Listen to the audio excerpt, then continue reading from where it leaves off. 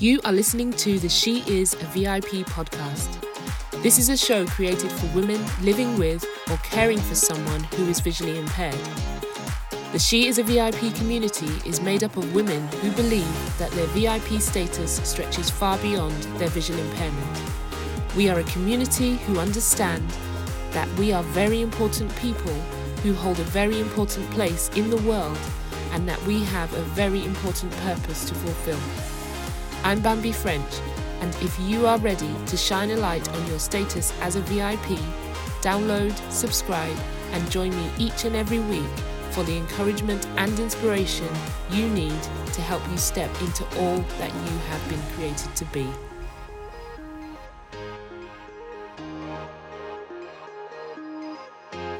Hi, it's Bambi, and welcome to another episode of the She Is a VIP podcast. Thank you for taking the time to listen today, and if you're new here, here's what you need to know. This community is made up of women who are living with a visual impairment or caring for someone who is visually impaired. The mission is to inspire, empower, and encourage us all to live a life that is not defined by our limitations. The focus is not only on our personal goals, but this is about our collective development, how we can learn to rise above the barriers that we face and in turn help others do the same.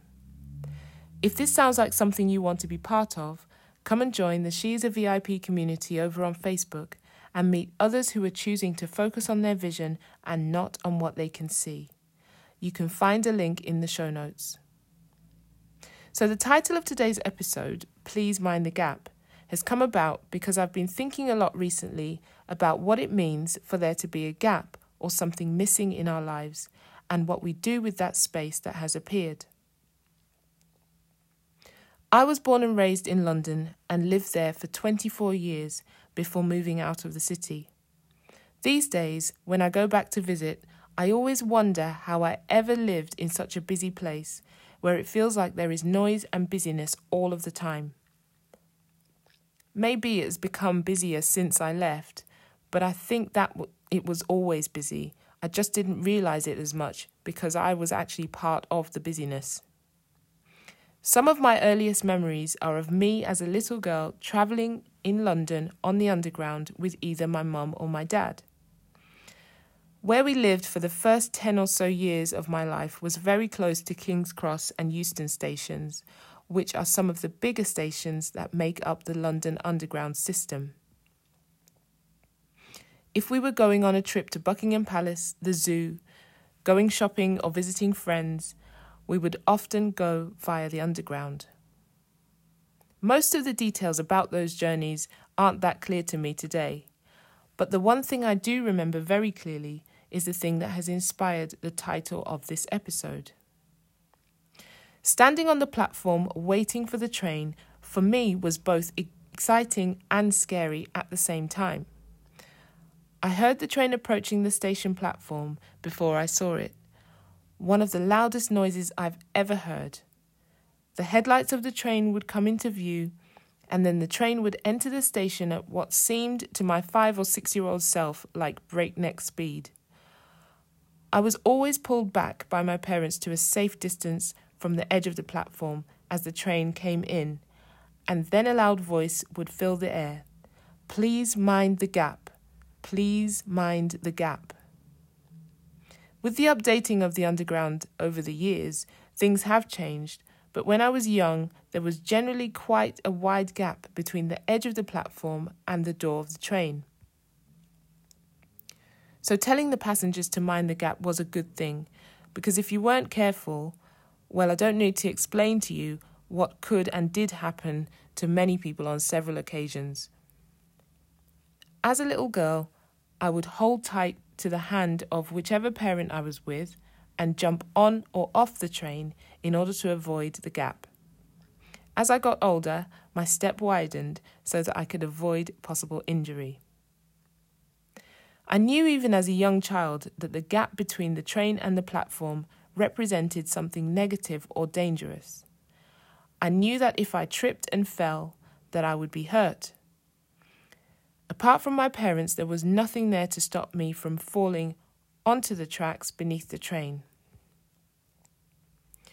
I wonder whether we recognise that we should always be mindful of the gaps, not only the ones that exist between the train and the platform, but the gaps that grow and occur in our lives.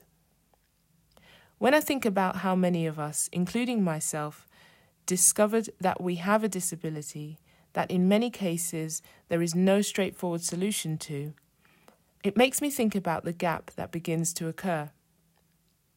Just like the train heading into the station, there's a lot of noise around the testing and assessment in an attempt to figure out what the issue is. The headlights and the speed coming into the station represent your diagnosis being discovered, and then the journey that you've been on slows down, comes to a stop, and there's a gap. The way we choose to navigate the gap is what is going to make the difference. It's what is going to determine how our journey continues. When I was young, the gap represented danger and negativity for me, and I had to figure out a way to minimize that danger. So I chose to jump. I wonder if maybe the gap for you now is that the space that has grown between you having received your diagnosis of sight loss and trying to move forward, and it's been filled with thoughts and feelings of negativity, danger, and defeat. Maybe you're feeling like there isn't any hope or possibility that you can make it to the next station stop, never mind all the way to the end of your journey. I know firsthand that it isn't easy to think and behave in a more positive way when you're faced with a challenge. It's easier to sit in an attitude of defeat and just keep repeating, I can't and I won't. But I always say to myself and the people I work with that we have a choice.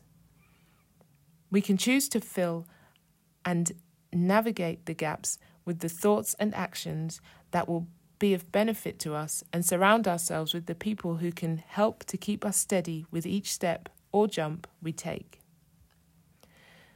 So now after all of this, I have the please mind the gap warning going round in my head, but maybe that's not such a bad thing.